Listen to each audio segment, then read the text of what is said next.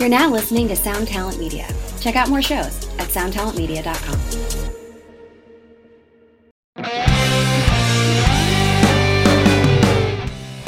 And welcome to another episode of Honest AF Show with me, Daniela Clark. And me, Barbara Ann Wild. Barb, we have a friend in the studio today. It's very exciting. Yes, we do.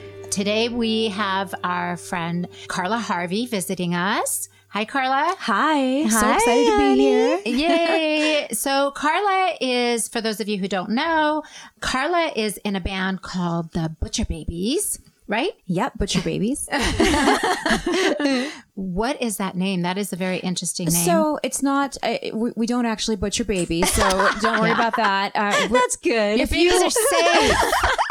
If you girls were ever fans of the Plasmatics and Wendy Yes. they have a song called Butcher Baby. So when Heidi and I first met, I had answered a MySpace ad to be in a band that she was already in, and one of the songs that we would cover in that band was Butcher Baby by the Plasmatics, and we are huge Wendy O fans. So when we started our band, over a decade ago, we thought that would be a great name for a band. Unfortunately, it hasn't been so great because it's like one of those polarizing names that people are horrified by or they love it. Well, a lot of people don't remember the Plasmatics now. Right. I feel like I'm from an era where I, researched all I could about music. I would go sit on the floor in record stores and flip through albums, and I would really research music and research what my favorite bands were, inspired by, and I would find things. And I think that, the Plasmatics are kind of one of those forgotten bands, unfortunately. Yeah, I agree with you. And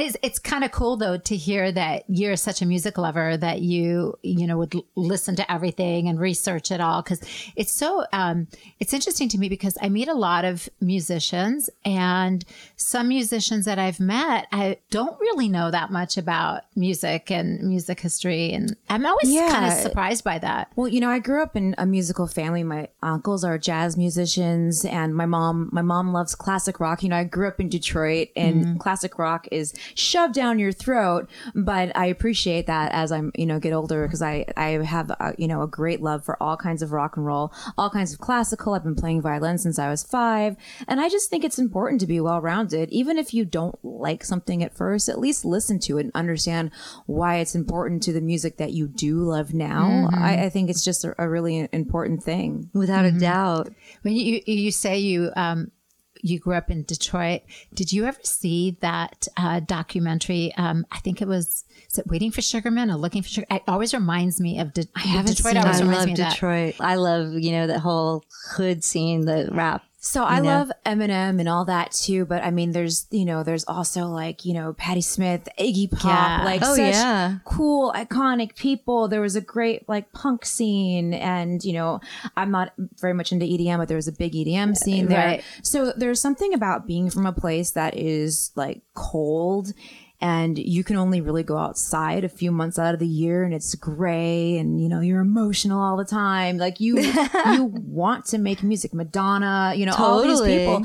So there is a lot. And Motown, I watched a few Motown documentaries lately, and it's fascinating that all this amazing music, so much comes from Detroit. Even the cars. I recommend everyone going to the Henry Ford Museum in Detroit. They have the bus Rosa Parks sat down in, the chair Lincoln was shot in, the I think the car that Kennedy was assassinated in, crazy history that they put in this Henry Ford Museum. And we've got the first paved road in America, Woodward Avenue, where the birthplace of modern cars. It's this crazy place with so much inspiration. Now, that all said, I don't really want to live there anymore. I'm not gonna lie. I wanted to live in LA since I was a kid. But I love being from Detroit. I am so proud of being there. It's rad. I love Detroit. I love Birmingham. Diverse history too. Yeah, good shopping in Birmingham. Yeah, absolutely there is. I love Birmingham. I had a rich aunt. I have one rich aunt, and she I hope you're nice to her. She would take me lunching in Birmingham. She would meet all kinds of musicians back in the day at this restaurant we would go to. And I was there, and Steven Tyler, sat down, and I said hello to him, and I was just so fascinated because she would take me to the expensive stores there, and she always smelled like expensive lipstick. You know that smell? Oh, yeah. If you smell like a Tom Ford lipstick. Yeah, totally. That's like her essence. That's what she smelled like. And I still love that. Oh, that's Funny. lovely. It's so funny how you get so like sweet. honed in on certain smells and they bring back memories. Yeah. And Without a it's funny doubt. because I have a friend also that always smells like lipstick to Yeah. me. And That's so I funny. associate that with her. Yeah, that lipstick smell of like that classic smell of an expensive lipstick, that like is wealth to me. Because of my aunt. I remember she also had a fridge full of Evian waters. And this is when I'm 44. So this is like when I was like 8, 9. So that blew me away. That, you know, You look they really were young. I was thank you. going Yeah, to your say, I skin. thought you were a lot younger than Yeah, us. You're your younger than skin's- us, but you're not a lot younger than us. Yeah, but your skin's amazing. You look beautiful. Thank you. But to, at 8, 9 years old, to see this like a refrigerator full of bottled water, which I didn't even know about. I didn't know Right, it existed right, back right. then. And now we take it for granted. But Yeah. Totally. It's so funny, your young mind and what leaves an impression on you and what you notice. yeah, It's, I think I'm gonna write a song, "Lipstick and Bottled Water." There you go. That's a good one. it sounds like a good title. So you got into music at a really young age then, right? Yeah. So how old were you when you got into Butcher Babies? So my band is like an anomaly in that we all were, I don't want to say old because I don't believe in the word old. I feel like we were not 20-year-old kids when Right. we started Butcher Babies. I came to LA at a very young age to play music. But it took years and years. I always say it's like getting a master's degree in life. You know, you find the right people at the right time and you Right. form something and it just hits. So that didn't happen for me until, 35. Right, You know? yeah. I'm trying to think of years. How old am I now? So a little earlier than that, like 33, we've probably Yeah. formed Butcher Babies. So it was kind of like a last chance band, you know? So it's kind of neat the way it all came together. All of us are now, in our late 30s and early 40s. And to get this gift of being able to make it happen at that age was so cool. And I will never take that for granted. What do you think it was about you guys that made you guys successful and made you guys stand out? Well, I think it was just that we loved each other Besides so the fact much. that you guys are knockouts. Yeah, I was going to say. I mean, might I have know why. something to do with that. But we didn't go up there with the intention of being a knockout. It's really hard for, I think, women in metal, and even if you just want to like Yeah. metal, Yeah. it's hard to go to a show and be taken seriously as Right. a fan.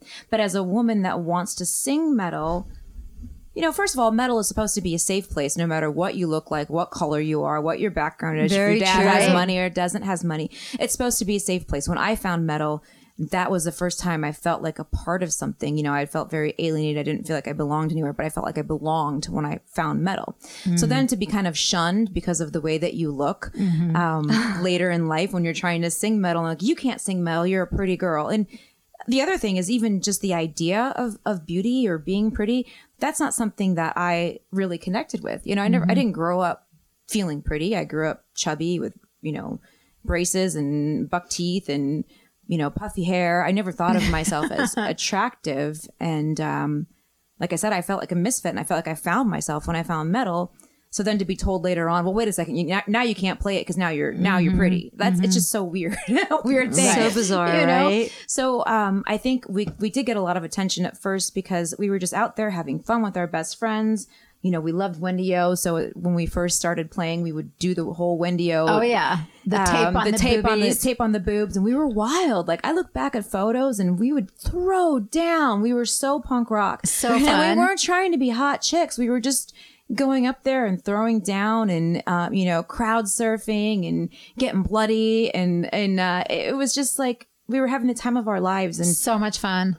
people started to notice. And then I remember one day someone said, "You're in Revolver magazine." And I went, "That's crazy. What are you talking about?" And there was a blurb from the editor that said, "Number of times I've watched the Butcher Babies cover Pantera's Fucking Hostile on repeat." And we were like, wow, the editor of Revolver magazine noticed us. Yeah, and then, that's cool. So people started watching our videos on YouTube and everyone had an opinion. And it's one of those things where whether people think that you're crazy or not, or, that they hate you, or at least they're talking about you. Right. So, Ozzy always says that. Yeah. So Doesn't at least- matter as long as they spell your name right and you're in the press. It doesn't. There is no such thing as Yeah. bad press. So, that I guess people were talking and we started getting tours, and it was, like I said, we weren't trying to be a band that was going to take over the world. We didn't know where we'd end up. We didn't know we'd be touring the world and being an inspiration to young girls. You know, if we had that knowledge in advance, maybe we wouldn't have called ourselves Butcher Babies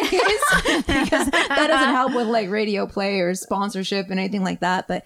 And maybe we wouldn't have gone full on, you know, nipple tape crazy. But at the same time, it's like, that's what we did. And we were honestly just friends having fun and, you know, living our lives and we brought metal back to the Sunset Strip. We were a huge part of bringing it back because it's, you know how it is. I mean, I dreamed of moving to LA when I was a kid because I saw bands like Guns N' Roses. And the first time I heard Welcome to the Jungle and I saw the video, I was like, you know, the hairs stood up on my arms. And that was like, that's rock and roll. And it wasn't just a sound. It was a look. It was a whole thing. And there was the Sunset Strip. And I wanted to be a part of that. But by the time I got here, it was like, already done. It was all in Seattle. Gone. Yeah. I gotta say that was some of the best of times. That Sunset Strip in the 80s when all the bands were just up and coming.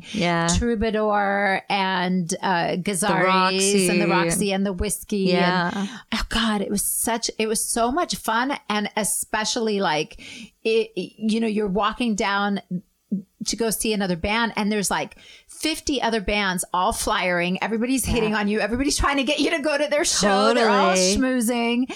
And it was just the funnest time because the best part about going out was standing outside on the that's what I hear. When all the clubs let out. It was, it just seemed like a magic time. And I've got a picture of myself at 16. My parents took a road trip out here.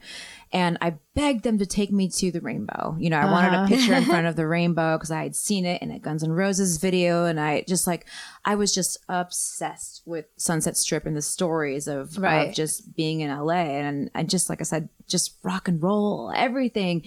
And so I feel like when we started playing shows, there was so much talk about the shows that it was like that. Like our first show at the Cat Club. Remember that place, the Cat Club? Sure. It's gone now. Phantoms Club. Yeah. But it was packed to the gills, people up the staircase and, you know, out the door. All the time. It was always Del packed. Gloria was the promoter and she, you know, she wasn't going to pay us. And then, you know, when we filled the club, she gave us a little bit of money and we were so excited. So, you know, to actually You're talking about the Cat Club, right? Slim Jim Phantoms Club, right? Yeah. And we were so excited to be, you know, because a lot of times you have to pay to play on the Sunset Strip when you're a new band. Right. But, you know, we were so excited. It was such a great time. And then like the music started to come back. We would play these sold out shows, you know, at the Viper Room and then the Roxy and Whiskey. And it was like a magic time. And then, you know, we got that first tour and it was like the magic. What was the first tour that you got? The first tour we did was with OTEP. And then from there it was like Marilyn Manson and, you know, Rob Zombie, Mayhem Festival. And then we did a couple of tours with Black Label, which were so awesome. And I was scared to go on those Black Label tours. You know, Zach was sober then though, right? I don't think Zach was drinking. No, it wasn't about Zach. I don't think she was scared of Zach. He scared the shit out of a lot of people back then. He wasn't scared of Zach. Everybody's always intimidated of it. Like, oh God, he's so sweet, but he's like. No, it was you know, Blasko was our manager at the time, loved Blasko, and he wanted us to do a couple Black Label tours, and I didn't know if we would fit in with the crowd. I felt like the crowd might hate us. Like judge you were harshly. well received. And oh my gosh, like Black Label fans are the best. They welcomed us with open arms. Totally. And we were. It was just one of the best tours we've ever done. Oh, that's cool. And we had so much fun. And we did like I said, the guys a couple loved you tours. guys. Everyone was so nice, and we felt so, you know, it was just like we felt so loved on the tour. And it was just a testament to metal and how encompassing it is.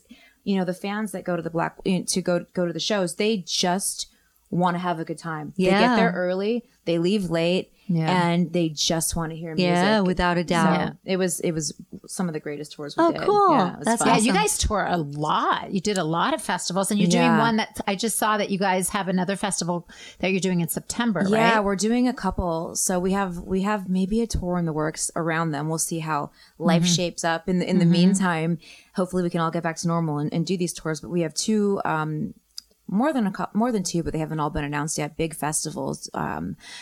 Louder Than Life and Aftershock. And those are just the greatest, like the big festivals. Because first of all, you get to see all your friends. Yeah, you know? totally. And we're So playing much with Nine fun. Inch Nails on one of the dates, Yeah, which I I'm saw really that. excited about. Yeah, So, that's great. Yeah, it'll be good to I to get think back on one out of the days, there. Jane's Addiction is Oh, yeah, playing. yeah. And you guys are, I think you guys are playing on the same day as the Distillers too. Yeah, I'm really excited for that too. Super cool. Yeah, it's Do you like awesome. touring? So to be honest, I don't like touring that much. It's not a secret. I'm a homebody. I like being at home. I like just being in my studio making lot of art musicians and feel hanging that out. way. I'm actually very introverted, and I may not seem like it, but I'm very introverted. But at the same time, it's part of the part of the game. I used to like be really excited to get out there and go. But like I said, it takes you away from your family, from my pets, and just it's very difficult. It gets harder all the time to go out there. Do you guys have a bus? We have a bus. Yeah.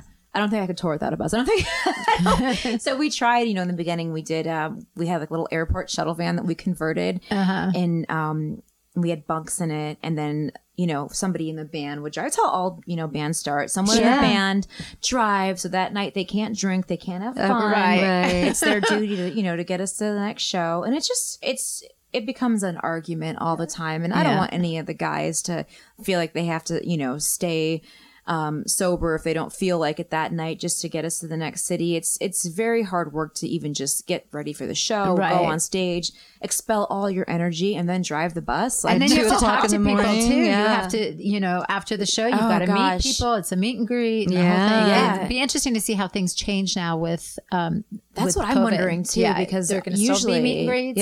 we have our meet and greets on the bus. We have like a pizza party with our fans after the show, and so that might be. I mean, I don't know if clubs are even going to allow even just in the venue type of hello goodbye meet and greet. It's going to be a whole new, and which sucks because that's the way a lot of bands make money nowadays too, is the meet and greets. It's a huge part. And I know that a lot of fans are kind of weirded out by paying for meet and greets, but it's a way for us to make it to the next city and to keep going on tours. It's not just a money grab. It's an actual way for us to keep doing these tours. There's just no way around it anymore with the cost. I think people don't realize, like, when music became free, everyone's like, oh, no big deal. You make all your money in the live show. Just tour. Yeah. Well, first of all, I don't think, because I manage Zach, people don't realize how expensive it is to tour. Yeah. I mean, it costs a fortune. Yeah. And even just to make your money for from merch and meet and greets. And fortunately for us, Black Label's always made more money in merch than they ever made selling records. So it's okay for us, but we have to do meet and greets, and we will do them. Zach's touring October, November, but in order to get the insurance binders that we got and the promoters, everyone has to either have a clean COVID test 72 hours prior to the gig, or have to show proof of vaccination. So, I mean, hopefully people won't get, too crafty, because I've been seeing so much stuff with like fake. Yeah, that's what I worry about, is people doing the fake vaccination cards. You know what's really cool though? Have you seen that they do it now on your phone with a QR code? Zach and I just got I haven't seen text messages from California. Oh, cool. And from the health. What are you guys on a special list or something? I'm going to show you. I'm shocked you did it, because you went the same place as us. And they send, and you go on it, and it gives you a QR code, and then it puts it right in your wallet on your iPhone. Wow. And so you could scan that we've been vaccinated. It tells you what vaccinations we had, when we had them. I'll show you. It's pretty cool. Well, I think it's to the point now where it's like, you're either vaccinated, you want to be vaccinated, or you don't. And, it's kind of. Look, it has like LA COVID, then has a QR code. So like a club can scan and see when you, and I have Zach's on here too, because God knows he'll never put it in his wallet. He doesn't even know what a wallet is. He puts a rubber band around his credit cards. That's a wallet. I think that there's gonna have to be ways around it, because most artists can't get away with touring without them. Well, we can't get sick on the bus. I get sick, every tour when we go down to Europe, I get violently ill. So I just want to make sure that, people are protected. And I am vaccinated, and I hope that many people get out there and get vaccinated because it's the way for us to get back to normal life. And I'm not afraid that I'm going to get deathly ill. Although I have had young friends get very, very ill. I just don't want to get anyone else sick. I think it's really, really important. And it's important to me. So I hope that people agree. that choose to be around me, it's important to them as well. Yeah, definitely. Now, your boyfriend is in a band too. Yes. So let's talk about that a little bit. Yeah. My boyfriend's in Anthrax. He's the drummer, Charlie Benante. And he's a sweetheart. He's such a nice guy, the nicest. And how long have you guys been together? Forever now. I forget how long it's been. I think we met at a festival in 2014 and we emailed back and forth about artwork for a while. And because we're both artists, and yes, you are. Then we covered. First of all, my band covered an SOD song, and so I saw him backstage at this festival, and he said, "Well, he asked me questions about why we covered the SOD song," and it was like the first time I'd spoken to someone, and when I spoke to him, it felt like there was no one else around me, and that feeling. It was just like this magic feeling. But I was like, I'm not going to date another guy in a band. I don't want to do that. That's what I was just going to ask you. I'm not really into it. And I just feel like they're all players and just, I wanted to protect myself. And not that he couldn't have said the same thing about me. I'm sure, I don't know if guys think the same way about girls in bands. Well, I'm not going to date that girl. Well, I think that there's the same insecurities. Yeah. I think because I hear it because, my daughter's in a band. She's a singer and she's great. By the way. Thank you. I see it on both sides because guys are they'll start dating her totally and they're like, oh, you're going to go on tour. Yeah. It bothers them too. Yeah. Well, we started emailing back and forth really innocently, just being friends. And we sent each other artwork that we had done. Yeah, right. And, chit-chatted back and forth. But there was just something about him that I kept being drawn to him. And so we went out on our first date in 2015. We're just meant to be together. It's just that simple. There's just certain people that come into your life. We're like the same person. We were both on the same trajectory. He was going to art school and then quit to play in Anthrax, and I had the same path. I was going to art school, and I decided that I was going to move to LA and be a rock star. And it's just, I don't know, just sitting with someone and having that intimacy of writing music together or drawing together. I've never had that before, and so it's a really powerful thing for me. And I'm just it's so cool because it's not often that couples have so many things in common like that and share the same passions. Yeah. So that's amazing. I remember the first time I walked into his house, we both are kind of nerdy collectors, and I walked in and he had a stormtrooper, in one corner and all these pinball machines, and we've got toys all over the house. There's collectibles. Oh gosh, everywhere. I need to send Zach to your house. Yeah, and I went in and I walked in and I was like, wow, this person is going to get me. And he's, because every other guy that I've dated is weirded out by the fact that I like to buy these little collectibles, or I want to go to Comic-Con, or I want to, spend the day reading comic books, or, people don't get it. And they think it's immature. And I actually lived with someone for a while and they made me put everything away. They wanted a very clean, and I like clutter and just toys everywhere. Oh my God, I'm really sending Zach over to you guys. I'm getting anxiety just listening to her. I know. Every day I'm lighting candles and trying to meditate to just, I love it. Well, Asian, nothing. I would seriously have nothing in my house. Really? If I lived alone. Yeah. I would be a minimalist. I love stuff. And then I'm a grief counselor. So I was doing some research one day and I came across something that was very interesting. It said that a lot of people who are collectors had an extreme loss at a young age. So Charlie's dad died. That's so interesting. Yeah, Charlie's dad died when he was 5. My dad abandoned us when I was very young. Interesting. And they say that people who suffered loss like that, they don't want to miss out on everything. They want to keep everything. Wow. And it really, that makes sense. Yeah, it makes a lot of sense. And definitely, at least, in mine and Charlie's cases, it seems like it fits. But okay, so I want to find out about your grief counseling, but first I have to go back for just a second. Do you think Charlie and you are going to get married at some point? Oh, that's have you the talked big about question. I hope so. The one thing too, it's I feel like I have a family for the first time in my life, because Charlie has a daughter. She's 15. I met her when she was 9, and I fell in love with her immediately, and that, which was a foreign thing for me too. I wasn't sure if I'd ever want to date someone with a child because, you know, I've lasted this long without having children. I didn't know if I would be into it or if it would be weird, if it would be a constant battle. But as soon as I met her, we had like a connection. So, you know, wonderful. I feel like I have a stepdaughter and I have this man that I love. So it's been really nice, especially now that I actually physically live with them. You know, we were separated. I was living in California for the longest time. And then I just moved to be with them, at the beginning of the pandemic. So to feel like an actual family bond is a very cool thing that I didn't know if I'd ever get to experience. So, you know, I feel like we would be a great married couple, but we'll see where it goes. How do you guys handle the touring if your schedules are different? If he's got a tour and then you've got a tour and you can't see each other, like, do you guys have a rule where you don't stay apart that long? Well, it's going to be hard because the last couple years we've been together constantly.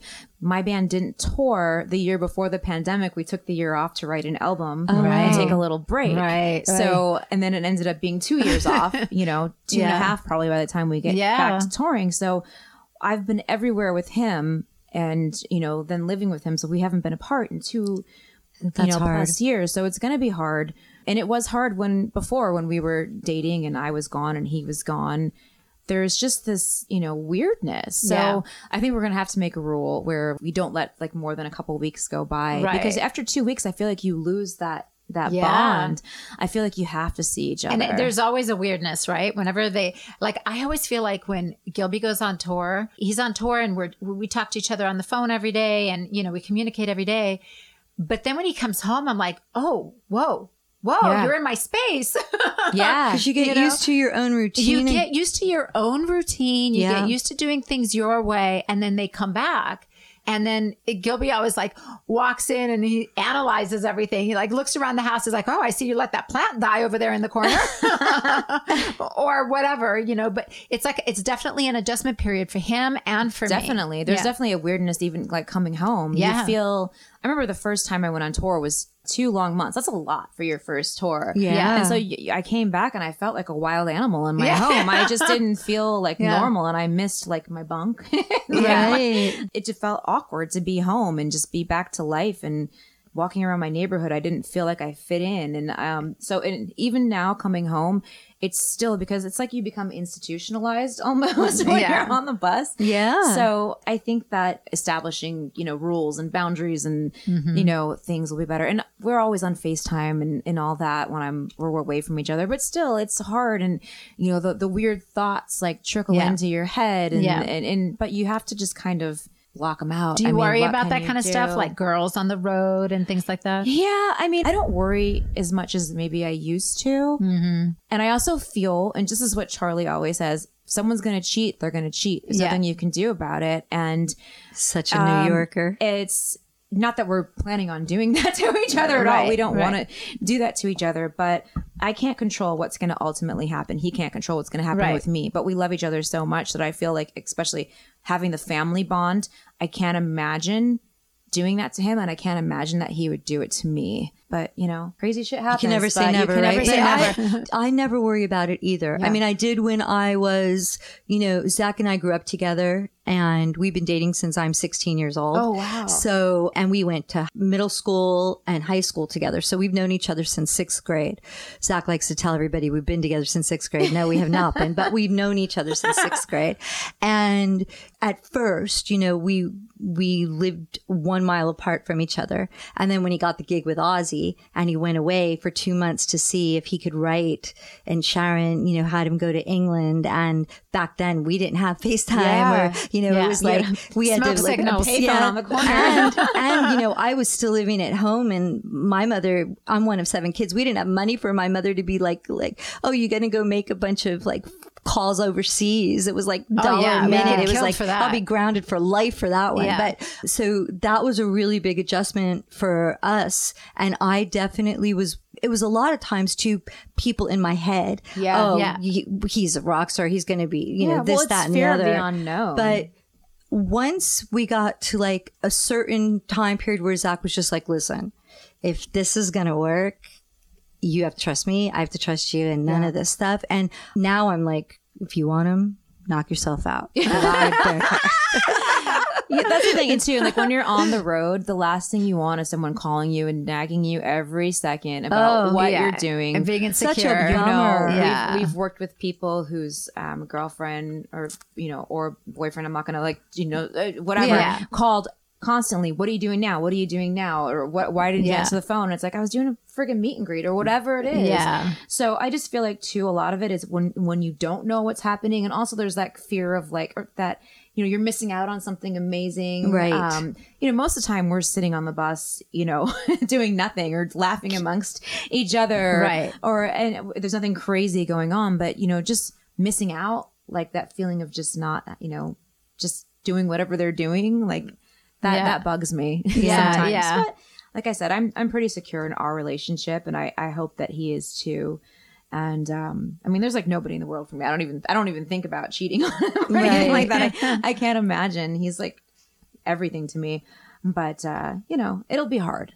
It'll definitely be an adjustment from 2 years of being together nonstop to like now you have to switch gears. Not having coffee together, like I can't imagine that. That's so and funny. Like not waking up with him. And I've been getting a little emotional lately because I know that it's coming. Right. And it's like you're torn because I do, what I wanted to be since I was a kid was a rock star on the road doing my thing. So that's very much a part of who I am. But also a part of me now is stepmom and live-in girlfriend and housewife and where we you've got your family now. So it's like I'm being torn, but I gotta be true to both sides of me. So it's so important. Yeah. That's you really so have true. to have your own thing too, because it only just makes you. It makes things so much better when you get together. Exactly. But it's really lovely though that you guys both do the same sort of thing, and so you understand each other. You get it. Yeah. And that I think that probably really helps out in your relationship. It does. You get it. And you guys just did an art exhibit together, right? We did. That was so exciting. Cool. Like I said, that during the pandemic we made music together. Actually, today his Silver Linings album came out. He did a bunch of quarantine jams with his friends during the pandemic. Some really awesome people are on the album, like Alex Skolnick, John 5, Rod Diaz from Suicidal Tendencies. So many people. And I sang a couple songs that I normally would never sing. I did a Tom Petty song, and I did a Massive Attack song with him. So that came out today, and we would record my vocals in the kitchen, during the pandemic. And then we, would draw, we would make Italian mules and, do drawings together. So we've got to put out an album together and, have this art exhibit together this year. So cool. I love your so art. rad. Everybody listening should check out your art, because I don't know Charlie's all that well, but I'm obsessed with some of your drawings, and she draws a lot of women and just like these beautiful, like pinup, but like black light poster pinup. Yeah. Like, I've always loved comic book art since I was a kid, and pinup girls and, it's all like back to that. Like I was really into the Sunset Strip rock stuff, and that's the kind of girl that I wanted to be. But I was, this little chubby girl in Detroit, just, in the suburbs. And that's the kind of girl that I wanted to be. Well, you're so I definitely feel like that's the kind of now. girl that I draw all the time, So I love your art. I've been like checking it all out, and I wanted to bid on the Foxy one. I kept like getting in there, and then it was like completely sold out right away. But I was getting like sidetracked on the phone. You're in the middle of a transaction, and then it's like, Barb, come over here. You have to do this, or the kids, or something. And I was just like, shit, it's sold out. But good for you. I'll send you I have that one, a nice print of that one. So let us know next time you guys have a showing. I'd love to go. We're going to try to have one here, and we're going to try to have one in New York City. So that's great. Yeah, it's so exciting. Charlie had never done an art show before, so it was his first time, and he was getting really anxious about it. I'm like, no, you're going to love it, and it was so cool. Like once you go in, you drop off your art, and they help hang it in the spots that you want it. And when you look at the name your of the gallery, company that you guys use? Punk Rock and Paintbrushes. They're awesome. Okay, yeah, they're amazing. They have a lot of really cool people Frankie that they work should with. be checking them out. Yeah, it's so interesting. It's so fascinating to me. But musicians artists, they're just artists all the way around, you know, because I know so many musicians that are artists, you know, with like Ronnie Wood and like Frankie can draw, Gilby can draw. You've got to get her doing some of these art shows with Punk. They're here. And she would be a great addition. That's what I was just thinking out loud. Yeah, like, that would be so It would awesome. be so perfect for Frankie. Yeah, it's so many musicians are artists. It's I think really Zach cool. would be. Zach does a lot of caricatures. Zach would be great but I like if he that. spent I like a the minute. sketches, Well, the most of doodles. it's X-rated and could never see the light of day. But that's how my stuff is too. Text them to me. My stuff, you usually don't see what I'm really drawing at home because I'm usually drawing like a vagina on a face. And like, I mean, if you're into comic books, that's kind of like I the loved thing. like Robert Williams and stuff like that growing up, and Robert Crumb. And so that's just the kind of stuff that I was attracted to from a young. And I don't know why, because my parents were not into art at all. But I really loved that kind of That's artwork really cool. and that very sexual art and the kind of kitschy comics that is very sexualized. But that's a big part of who I am. That's cool. I love it. So like, how did you go from music and art and now you have become a grief counselor? Oh, so I was an embalmer for years. What? Yes. I did not know that. Yeah. So What? So I moved to LA, and I've always been fascinated with death since I was a kid. I was going to Always. say, God. you must have. When is your birthday? October 4th. You're a Libra. She's a Libra. Yeah. That's interesting. Go ahead. I'm But sorry. I wanted to be a musician when I came here, and I went through a bunch of bands. Nothing was happening. I worked for Playboy. I was a TV anchor for the Playboy channel. I did the news, and that ended up. Man, you were well-rounded. Yeah, but that ended up being, terrible. They were so mean there, and I was like, I'm going Really? to quit entertainment altogether and go back to school for something that I'm passionate about. And so I found a college here, Cypress College, and they offer a bachelor's degree in mortuary science. And I was like, that's what I'm going to do. That's no more amazing. entertainment. I'm going to be a funeral director and embalmer. So I went back to school and I absolutely loved it. And I worked at That is You so loved it? rad. I loved Wait. it. We got to go back now. So when you first had to deal with someone who was deceased, you didn't freak you out, or it was hard at first Yeah. because you don't know exactly what embalming is until you do it. I knew that I wanted to prepare the bodies. So, that sounds easy, right? Put a little No, makeup it on doesn't. somebody, but it's very invasive. And definitely in embalming one, you learn. And first of all, the first things that you do are, you have to, there's things that you just don't know. And I'll be really graphic and gross here, but we had to prop up the body. First of all, we get bodies from the morgue that were unclaimed, and that's the bodies that we would practice on. And so you have an unclaimed body that's been sitting there for, God knows how long. So when you open up the body, you never know when you unzip it, you don't know if there's going to be maggots or what's going to happen because they've just been sitting around. So that was horrifying. And then you find out that you have to start with, cleaning the body. And one of the first don't they things keep you the do, bodies frozen so that there isn't? they're not frozen, but cold, so they're cold, there isn't maggots but and that stuff. doesn't mean that, when there's germs and bacteria growing Oh my God. on I just, you know what? Just for the record, I want to be cremated. Throw me somewhere cremation is great. in the ocean. I want to be cremated as well. Yeah, but I'm really getting into the more natural burials where you become a tree. that's good. I want to be a tree. So it was very graphic at first, and you prop them up and they're still leaking, and it just, so you got to clean everything. Holy hell. Wait, and wait, your wait, knees I have didn't get weak? You didn't want to pass out? Yeah, but I felt such an attachment to the dead, and I wanted. That's what I was just going to ask you. Why? I felt like, was it? You said since you were a little since girl. I was little, I've been Just fascinated with it. death and dying. Did someone and close body to you processes. pass, or how did it? My grandpa died when I was young, but it started before that, and I don't know why. But I had what I've kind of, as an adult, I've kind of got to thinking about was that the fact that since I was a young girl, I was an atheist. From a very young age, I didn't believe in any kind of God, devil, whatever. And I feel like because I didn't believe in that and I didn't believe in an afterlife, I felt like I had to know everything about what was going to happen. Interesting. So I became really preoccupied with medical textbooks. I mean, since the time I could read, I would pick up in well, I do that over too, stuff. but not And- death. Medical stuff is I love. And if I found an animal that had died, I would inspect it and try to figure out what happened and like what was going on. Oh, so like the forensics it was really interesting to me, but I wanted to know what happens when we die. Is that it? Yeah. Do we, like, is there an energy exchange? Do we turn into a flower? Like, what happens? And so that preoccupied me. And I thought that, maybe, going to mortuary college would kind of like, okay, kind of help interesting. those, That answer those interest. questions. Yeah. So, but yeah, it was intense at first. And then, embalming is basically open you up, go through your arteries and drain from your veins. And it's a very invasive procedure, especially in California, because a lot of times you have to open them up and do it from the inside too with powders. And it's a lot to, it's a lot. And, I also am able to do autopsy tech work. Wow. And so that was even crazier because the instruments that you use when you're embalming, I feel like are very fine, like, little scalpels and things.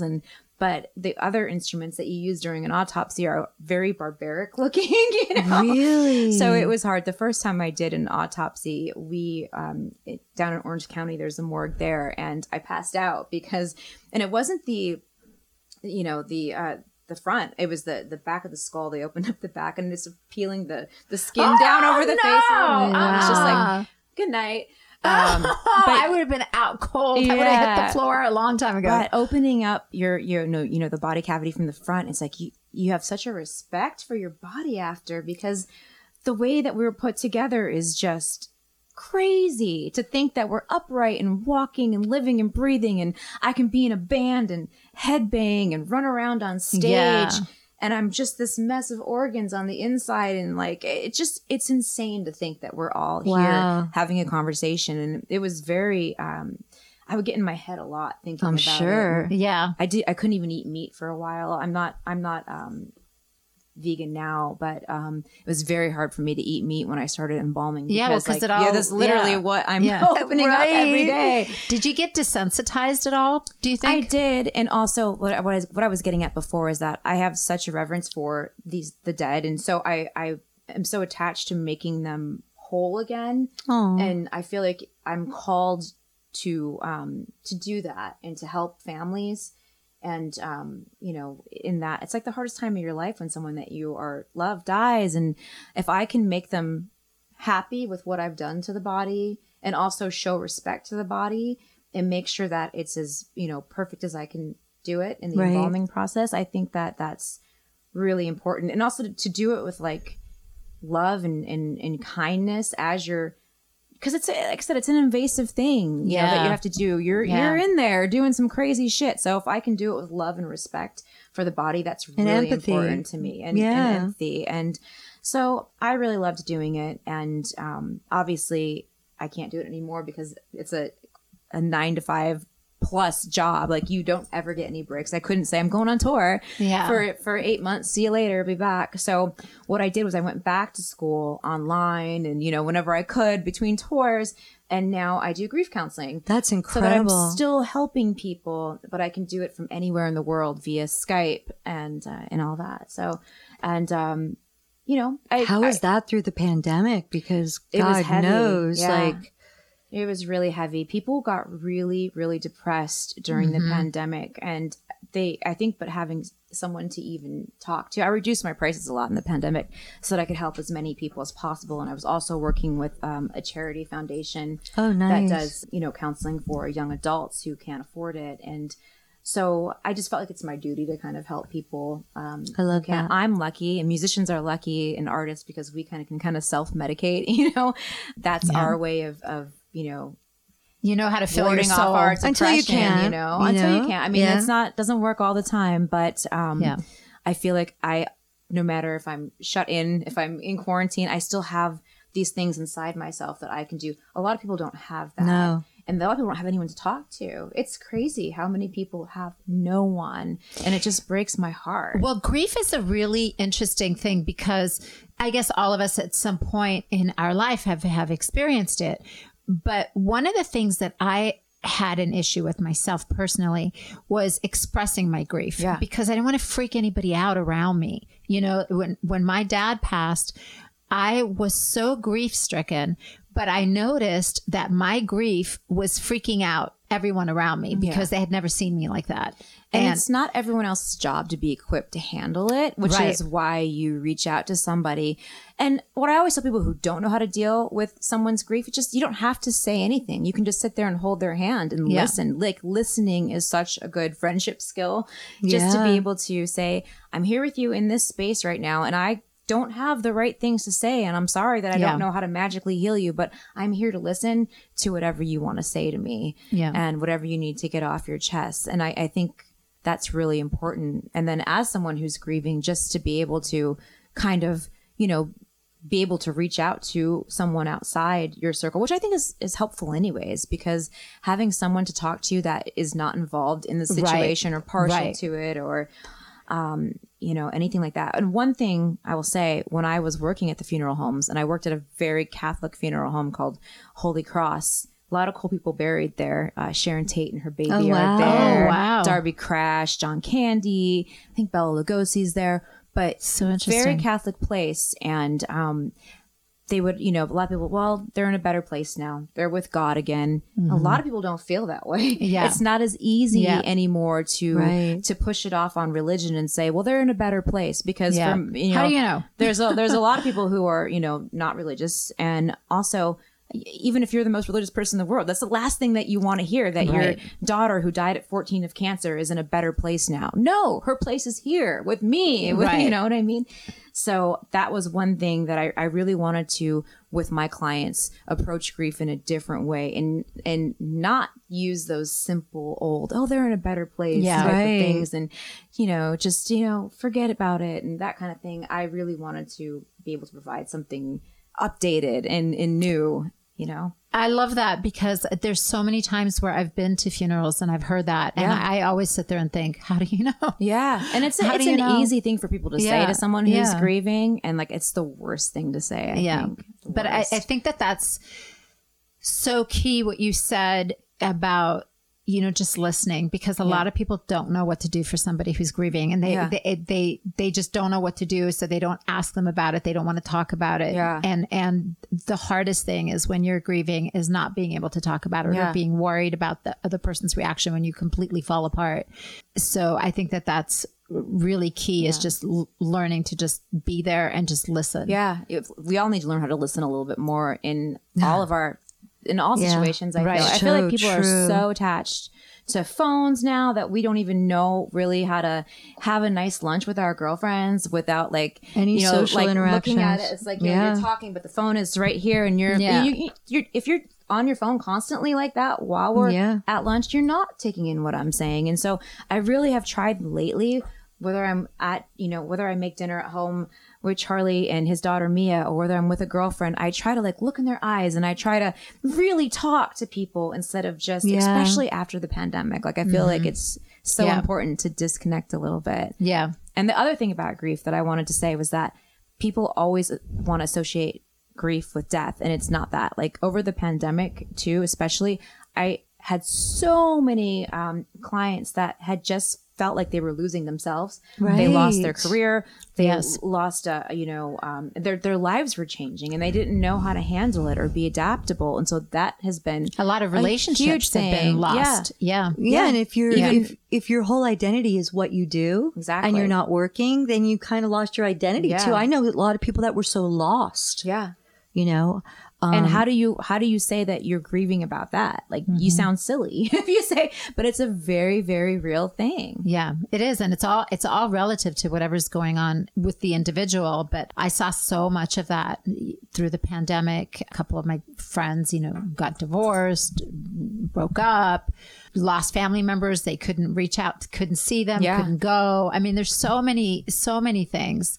But I think you're right. It's so key to try to connect. And I'm so guilty of that, because I always have my phone. My phone's freaking attached to me. We're all guilty. And, you know, for a lot of us, our work is right there. You know, it's not just like, it's like you're walking out with a computer. So I totally get it. But it's like, just, you know, having a little time, just to not have it, and to like really connect with people again, I think is really important. It's funny. I just started a master class in tarot.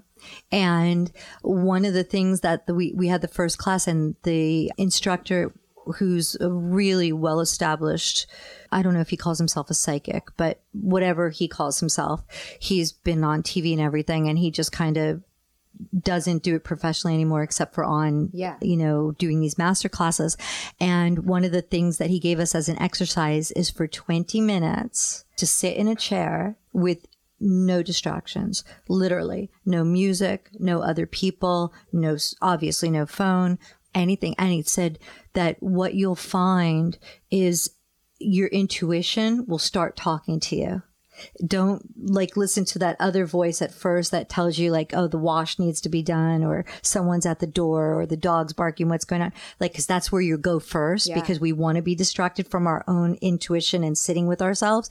And I thought that's so fascinating because it's kind of like meditation, but not really, because he really wants you to be in tune to what comes into your subconscious, from your subconscious and your intuition. And I think that none of us do that. No. We don't just sit there and let our brain go, know, and, I'm super excited I just had the class, so I haven't tried it yet. Tarot cards, exciting. But I'm super excited. I want to do a set of them. I think that would be so fun to draw a set of tarot cards. It's, oh my God, I think that's such a great, it's so great. We had, Chloe Trujillo on a couple of weeks ago, and she just did a set of tarot cards. Oh, cool. She's also French too. So the French and the Italians, they have tarot started in Italy and then it went to France. So the history of it. So she has that whole, and that's kind of her subject matter of her art is very spiritual and gothic and all of those occult things. But it's really cool. I think that would be great. It would be really rad. What is the one piece of advice for people that are going through any type of loss? What's the one thing that you would say that they should? I think people definitely need to talk about it with someone, but also when it comes to loss of a person, say with your dad. And I don't know if you do this, but I feel that still having conversations when you need them. I lost my great grandma, who I was very, very close to. And if I'm having a hard day and I know that she would have the answer for me, I can call out to her and I can talk to her and say, hey, I'm having this issue. And if you were here, I know you would know what to do and what to say, and give me a sign. And just having little conversations with them, I think is truly important. And in the past, I think people might have thought that was kind of weird. If someone's dead, they're dead. They can't, but I think realizing that, that person is always with you because they raised you. They taught you everything that they were a huge part of your life. So in essence, they are there with you, and you do have the answers that you need inside yourself when you call to them. Journaling is really great when you're having a bad day. A lot of grief comes out as anger. And I find writing down those angry moments is awesome because you can write down things that you shouldn't say or normally wouldn't want to say. And then after your pen stops, going, you just kind of feel better. It really helps. Yeah, I agree with you. I think writing things down. Lisa, our producer of our podcast, Lisa just released a book, a grief journal. Oh, awesome. Literally a grief journal. So that you could, and that's one of the things I was saying, where else can you tell your aunt when she says to you, oh, your mom's in a better place to go to hell? Yeah. You're going to put it write it down in the grief journal because you're not going to start a big family, But honestly, my mom passed away it's going to be 5 years already in August. And I have conversations with her all the time. Yeah. But I was very surprised by the way I reacted. And I think that that's what's so interesting to me about grief was that I saw other people go through it before I did. And I thought their behavior was so bizarre, or their anger, I couldn't understand it because I have issues with trying to owning anger anyway. So, but I think why are they behaving that way? And it's the cycle, it's the circle of life. And, if you really loved someone, then, and I witnessed Zach lose his mom at a really young age. And Zach is so spiritual that I'm sure, let's face it, it definitely came out in certain ways, but he was very okay with it, which was really surprising. Yeah. And when I asked Zach about it, he said it's because he felt like you really are. He really feels you are in a better place, and he feels that he will reconnect with those souls at some point. So his handling of grief was different. And when I went through it, it was so different from what I ever imagined, that counseling was the only thing that, I have people that love me, that I love. I have, you know, my husband, my kids, my girlfriends. I had people but it wasn't the same as when I talked to a counselor. And she basically said to me, but after listening to you, you really have post-traumatic stress disorder. You've been traumatized. You're not feeling actual grief. It's more trauma, and we need to work on that. And I would have never known that. And it's just amazing to me that I think like what you doing that is just serves such a purpose. It's incredible. Thank you. Yeah, I really enjoy it. And it's kind of similar to what you're talking about. But so when I was 16, I worked at a gas station, and this woman came, and she was just throwing around the gas pump, being a complete bitch. She was an older woman. And I could see her out there screaming her head off. And I was like, right now I got to deal with this person. I'm here at the gas station by myself, and I have this bitch out here to go deal with. So she comes running in. This fucking gas pump doesn't work. And I went out and I showed her how to use the gas pump. And she started to cry. And she said, thank you. I'm sorry. My husband died, and I've never pumped my own gas. And oh, wow. You see, it's just crazy. And I still think about it till this day. That changed my life, seeing that. And I treated people differently because you don't know what people are going through in the moment. You really don't. What kind of stress they're under, what kind of anger they're feeling because of what happened. And, you know, it may seem completely crazy that you don't know how to pump your own gas, but if you are married to someone and for, 40 years and they die and you've never pumped gas, that's a real thing. And you're stressed out on a number of levels. And I don't know, like it really changed my life. And I think too, that was part of my whole journey in doing what I do now. And the PTSD too, a lot of people, if they have issues with a family member that dies or a loved one that dies, and they never got to, finish conversations, that becomes hugely traumatic. And so as, a grief counselor, I have to help them finish when, they perceive it as being too late, but it's never too late. So there's so much that goes into it. That's really beautiful. I love that.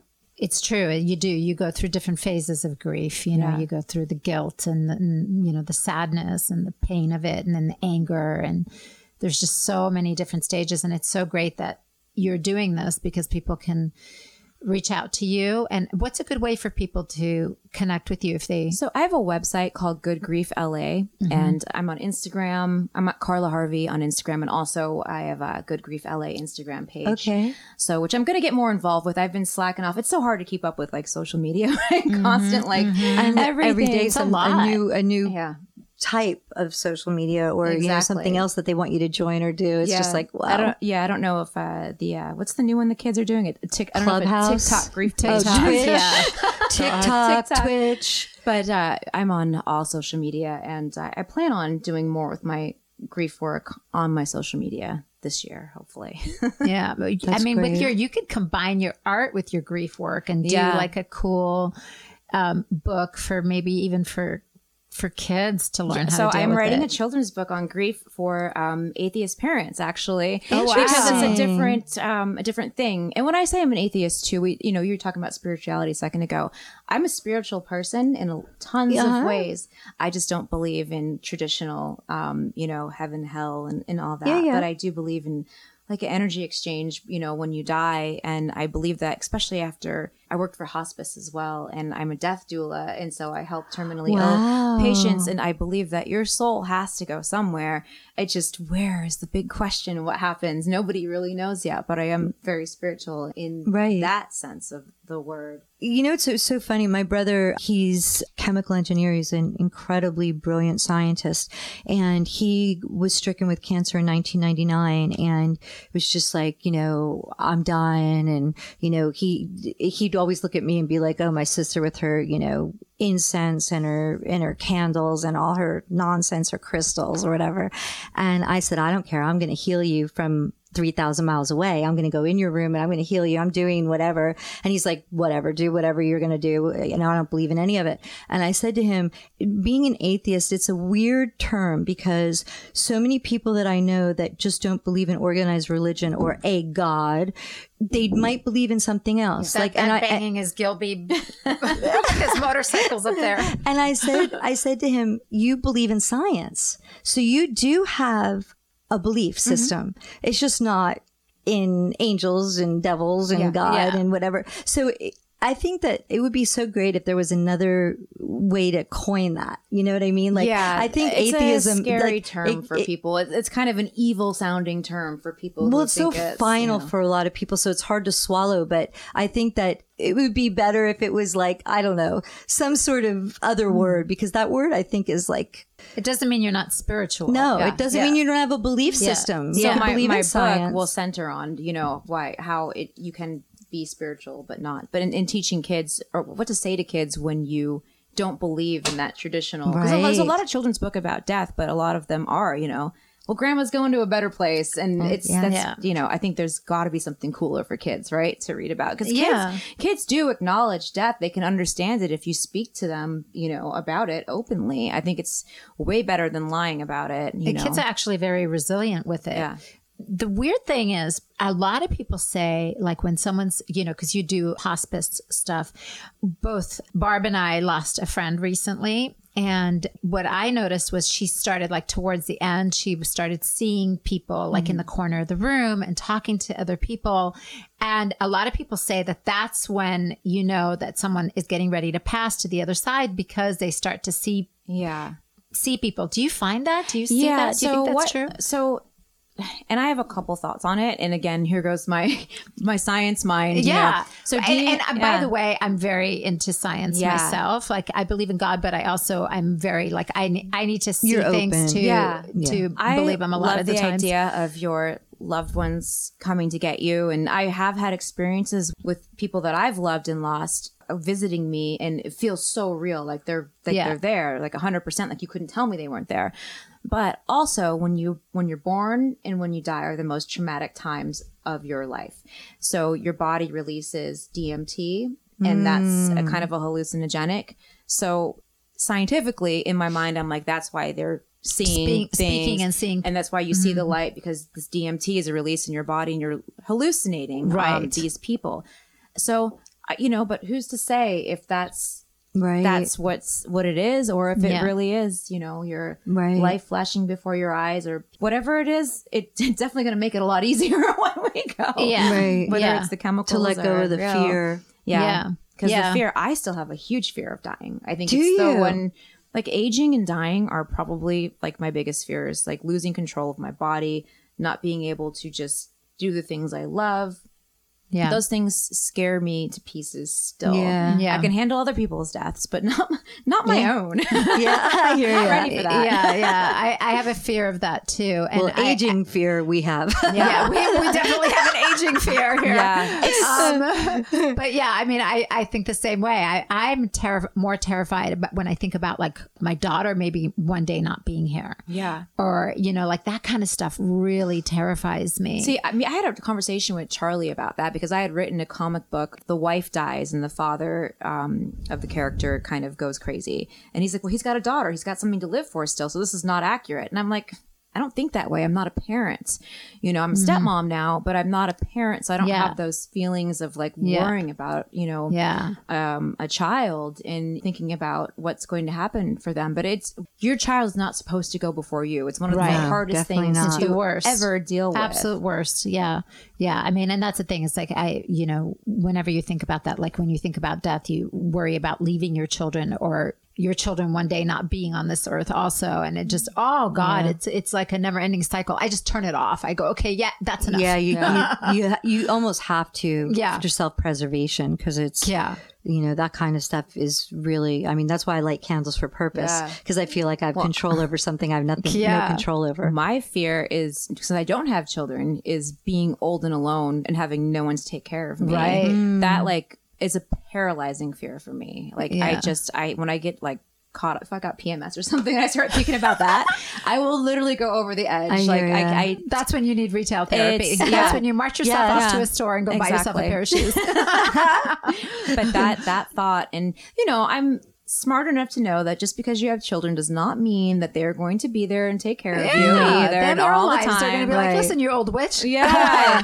I've visited plenty of people in hospice who didn't have anyone. And so I try to be that person for them. But it's still like just, one of those things, like who's going to drive me to doctor's appointments? Who's going to, all that kind of stuff. And it's just a weird thing to think about. And it hit me one day when I was moving and I was all those stupid toys that I have all over the house, I'm packing them away. And I was like, suddenly I couldn't even move. I'm like, oh my God, why do I even have this stuff? Who's it going to go to? It's just going to be thrown in the trash when I die in a nursing home by myself, old and alone. And well, at least you enjoyed it while you were here. Yeah. I think that's the point, is you just enjoy everything while you can.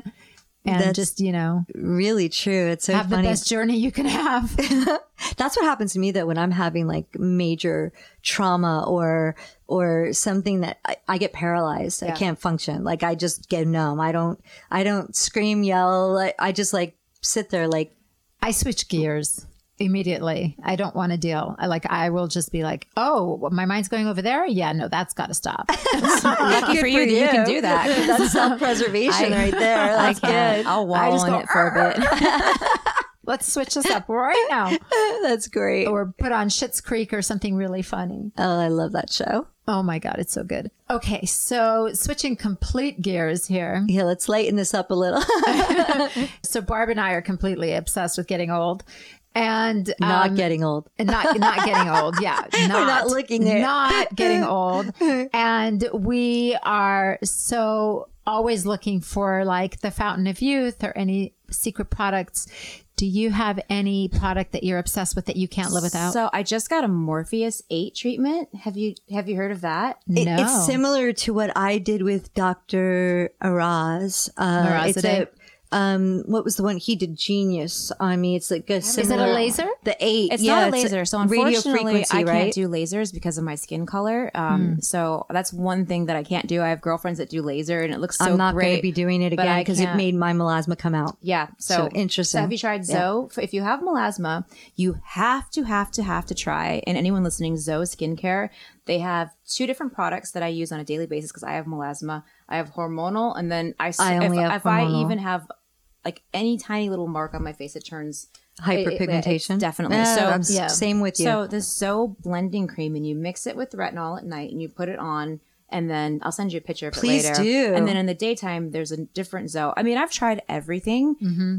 This is amazing. Amazing super stuff. Excited. So I'm super obsessed with it. Your skin is lovely. Yeah. So now you did the Morpheus 8 and they didn't think that it doesn't heat you? So it does. Okay. And I did get a little hyperpigmentation from it, but I used the Zoe stuff, and you guys probably wouldn't. Also, I think they were a little heavy handed on me because I didn't hurt, and it's supposed to hurt. And so they kept saying, does it hurt? Does it hurt? And I was like, no. And they probably like went up to the maximum level, which I do have sensitive skin, so they probably shouldn't have.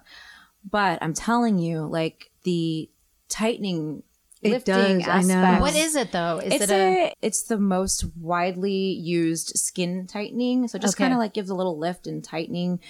I'm kind of like, the filler stuff is not for me because I can't, my skin doesn't do well with that kind of stuff. So the Morpheus, I'm telling you, I noticed a difference right away, and it's supposed to get better and better and better. And it just penetrates really deeply. They use radio frequency and microneedling. Yeah, but it's the best one on the market. And did you have some downtime? Awesome. Well, I had downtime because they went extra hard on aggressive. me. But I think it's just a couple days typically of having the like little track marks. Yeah. And they go away. Yeah. But you can still put makeup over it or whatever. So. But you noticed a difference right away. Dr. Rahi does the Morpheus 8, and another doctor that we had on the show that we love, he did one similar to me. It was called Genius something. I think it's like comparable to the Morpheus 8. More intense than the original Morpheus, but maybe just shy of the Morpheus 8. Yeah. I don't know. But he did say to me, it will exasperate your melasma, so start using your Cosmo. They didn't tell me. That's the thing. You can pre-treat and then because I can't have heat. Anything that heats up my skin is going to bring it out. So that's probably what happened to me as well. But I swear the benefits like outweighed the And negative. you had this done at a doctor's office? Or? Yeah, you have done a doctor's office, and I had to really search for it. They didn't have too many. I'm like in the burbs now in Illinois, and they don't have all the fancy stuff. Right. But it's definitely 100% worth it. I like to try different things and try different products, and there's not a lot that's worth it, I think, anymore. And I have a girlfriend that does everything, so she gives me all the what's going to work and what's not going to work and all that. But that was definitely like, what did they game charge you for it? changer. Do you remember? I think you can get a package of like, you're supposed to get 3 like a month apart, you know, so once a month. And I think that each treatment is like $800 to $1,000. Yeah. Which is not that much considering I think that people do. Buying a bunch of products that don't work. Products don't work. Yeah. I mean, there's some products that do work. Like I swear by SkinCeuticals, the vitamin C and folic acid. Do that every day, and you know, a good moisturizer. But you know, when it comes to aging, there's like you have to do Botox. You have to do certain things. You can't just like sit there and wish your wrinkles away or put on some bio oil on it and hope and pray. That's the thing. It's a lot of times. Well, you could be like Justine Bateman and just let it go. Accept it. And there's nothing wrong with that either. You know, I have friends that intend to go gracefully. And I will say this, I have good genes. I'm super lucky that I'm aging the way that I'm aging. You know, there's just certain things that bug me, like skin laxity, you know, that kind of stuff. Like, you know, like the under your chin, there's like, there's at a certain point, it's like, do you attack it? Do you go after it, or do you just leave it alone and like let little things? You know what I found? This is, I am going to give you my revelation right now. Oh, no. Do I know this yet? No, I don't think you actually know this yet. But every once in a while, I have these revelations. They're like little enlightenments. When I first started aging, like when I hit my 40s, I was like, fine. I didn't notice the aging that bad well into my 40s. Yeah. By my mid 40s, it was like the wheels were falling off the bus. Don't tell me that. No, but wait, it gets better. It gets better. So by my mid 40s, I started noticing all the crow's feet, all the hollowness, the sagging, the jowls, like all the, and then by like, you know, when I turned 50, then it was like the crepiness and all this other stuff. But here's the thing that happens to you when you get older. And I kind of freaking love it. I'm like happy about it because we are recording you. Yeah. I could play this back for you. You can play this back for me when I'm not in such a good mood. But what I've noticed is that as things are starting to happen, acceptance. Yeah. Acceptance is starting to it's starting to take place too. Oh, fuck and all of a sudden, no, but I'm not going there with you. Wait. So here's what I'm trying to get somewhere here. I'm trying to get somewhere. So but the thing is, like, at first, like my crow's feet, I was like obsessed with like my under eye shit. And I'm like, obsessed with it. Like, I can't get over it. Like, what can we do? Going to the doctor. Can you put Botox? Can you put filler? Can you fucking do a laser? What can you do to get rid of this under eye shit? It's hideous. But then I started getting like volume loss, and I'm like, oh, guess what? The under eye shit doesn't bother me anymore. Yeah. Because you're concerned. Oh, well, I get it. I hear you. Shifting. So you start shifting, and then I'm like, you know what? My face is not bothering me anymore. Now I'm looking at, you know, the creepy skin on my arms. What the fuck is that? And then I'm like, okay, what's happening to my knees? My arms aren't bothering me anymore. I think you get to a certain place where you kind of go, oh, you know what? It's not bothering me anymore. Because I'm at a point right now where I'm looking in the mirror and I'm going, well, what the fuck am I supposed to look like at my age? You know, I think I look okay for my age. Living here in LA too, it's hard to know what the fuck you're supposed to look like. Yeah, because you don't know if someone's 20 or if they're 70. It's helped me a lot mentally moving to Illinois, and even just going to my gym classes there, my Orange Theory or whatever, and seeing normal people. Like, seeing normal people is a blessing, because you must be like, they must just be like in awe of you. Well, I went to an office speaking of lower eyes. I've always had bags under my eyes my whole life. You don't have it's single genetic. Bag under your eyes. I have bags under there. And so I went in for a consultation, and they made me feel like I was like a space alien that was asking for like, I was like, I just want to be like this, and pulling at stuff. And they're like, do you realize that you're a pretty girl and you should probably stop? And that kind of talked a little sense into me. But you know, I still want like a lower bleph and like little things, but being around normal people and seeing normal aging. There's no one in LA is normal. No, well, here you see a bunch of pillow faces, and it's you see girls that take it way overboard. There's nothing wrong with filler and Botox and all those things, but when you take it to like this level of absurdity, And it's stupid, and you're making yourself not look like yourself anymore. I don't like that. Yeah, I don't like it either, because at a certain point you're actually changing your looks where you're not, I had a doctor tell me this a long time ago. I've shared this on the show, where I went to go see a plastic surgeon, and I brought a picture of myself, an old picture of me when I was young. And I said, look at what I used to look like. I want to look like I used to look. And he said to me, well, you were 20 in that picture. You're not 20 anymore. So you were pretty when you were 20. You were pretty in your 30s. You were pretty in your 40s. And now you're pretty in your 50s. Yeah. It's different. It's different. You're never going to look 20 again. And if you try, you're going to just look weird. It. Yeah. That's a good way to look at it. There's beauty at every age. But exactly. At least you wanted to look like you. Yeah. And I think that's the thing. Like I find that when people overdo it, they look worse than if they would have just allowed themselves to look their age. 100%. And fortunately, I have some really amazing doctors that, like, just the other day I went and I said to the doctor, I'm like, I feel like I'm like I used to bitch all the time about having my chipmunk cheeks. Zach always calls it, which is like such a blessing when you get older. And I said to him, I feel like I'm losing my chipmunk cheeks. I kind of want you to, he goes, no.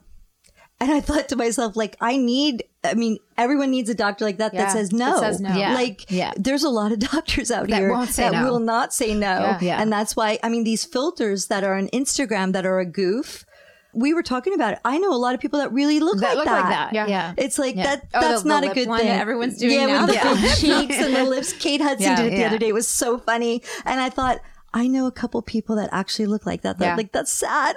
But wanting to look like yourself is, I think, the goal. It's just, feel. I think you want to look like version of yourself. And there's certain things, if it's like a genetic thing, like genetic bags, fucking get rid of them. But if it's going to change you to the point of where you're not an individual anymore, and I think that that's what's changed. Like, not everyone should look like Angelina Jolie. Not everyone should, say look like the Kardashians. Look at my friend. I don't like that. And I feel like we're missing that a lot, like the individual simple beauty that we all used to have. Could you imagine? I think about our daughters being in your teens or 20s today, what they must go through. They think everyone really looks like that. So much pressure. Everyone looks like a Kardashian. Yeah. The Kardashians don't even look like the Kardashians. So other than maybe, I want to wear my makeup like her, or I like her haircut, or whatever, I never wanted to go to a doctor and transform my face to look like that. Yeah. It must really screw with their brains. We went to go see a movie the other night. One of our friends rented out the movie theater at Universal for the night. And because of COVID, you can rent them pretty cheap, and you can have up to 20 people. So anyway, we went to that. That's not part of the story, but we went to go see Back to the Future, the original Back to the Future with Michael J. Fox. What was really striking to me was how pretty and natural everybody looked back in the 80s. Yeah, of course. Really pretty. And I said to Frankie, I go, did you see how naturally pretty the girls were in this film? And had those girls been living in today's times, their lips would have been pumped up to high heaven. Yeah. They would have had all this shit in their face already. And they were all, young in the movies. Yeah. They were all in their 20s. But even still, they would have been pumped up to high heaven if they were living in today's day and age. I know. It's craziness. Back then, they were just pretty and naturally pretty, and not you didn't notice any plastic surgery. No. Now I'm noticing the no plastic surgery. Yeah. So it's really, it's crazy. And the lighting, everything was different. It was just, more real life, but genuine. You know? We also always ask our guests, what do you love most about yourself? Which is a really tough one, I know. Passion. I'm super passionate about things, and I notice it in other people too. Like when Charlie talks about something that he loves, his eyes light up, and I like to think that I'm the same way. So I think that now that I'm older, is definitely the passion that I have for things. That's great. Yeah, I love that. Well, Carla, this has been quite the episode for us. Yeah, quite the conversation. Lovely. It was so Thank fun. you. Yeah, it was really fun, and you're just incredible. You have so much information, and I love that you want to be of service and that you share your knowledge. It's it's great having someone like you. Everybody needs to be of service. It's something. Whatever your thing is, share it with the world. I think that's awesome. I love that. This is mine and Barb's service. Yes, this is our little gift. No, it is. Women need to hear other women talk about, especially the last part of stuff that we talked about. Yeah. The aging thing, because it is a traumatic thing. It's very traumatic. In Hollywood. And it's like I've had a rough go of it. I've had, even like I said, even though with good genes, I still have these thoughts that creep into my head. So it's nice to hear other people talk about it openly and know that you're not alone. Yeah, exactly. You are not alone. We're all going through it. We're all fighting. Yes, we are. So let's tell everybody how they can get a hold of you, find you on Instagram, Twitter, Facebook. Sure. I am Carla Harvey across all social platforms. Super easy. Carla Harvey. And then Good Grief LA is my grief counseling profile. And Pretty Girls Do Ugly Things is my art profile. Ooh, I like it. It's so good. So good. All right. Well, thank you so much for coming in today and visiting with us. So if you enjoyed this episode of Honest AF, please make sure to give us a review or a rating. Subscribe and check us out if you have any questions or products that you want us to review or talk about, or subjects that you want us to talk about. Just let us know on our socials. Honest AF Show is our Instagram, Facebook, and Twitter. HonestAFShow.com is our website. Until next time, take care of yourselves, keep well, and we'll be chatting in your ears soon. Bye, everybody. Bye. Thanks, Carla. Thank you, Carla. We obviously need to do a disclaimer here. So we want you to know we are not doctors or experts by any stretch of the imagination. We are just a couple of gals that are looking for magical products, procedures, and experiences. And in our quest, we will share our honest as fuck opinions with you. So please make sure before you try anything we talk about that you know your own restrictions and do so at your own risk. Do not blame us for any of your issues. We're just experimenting too.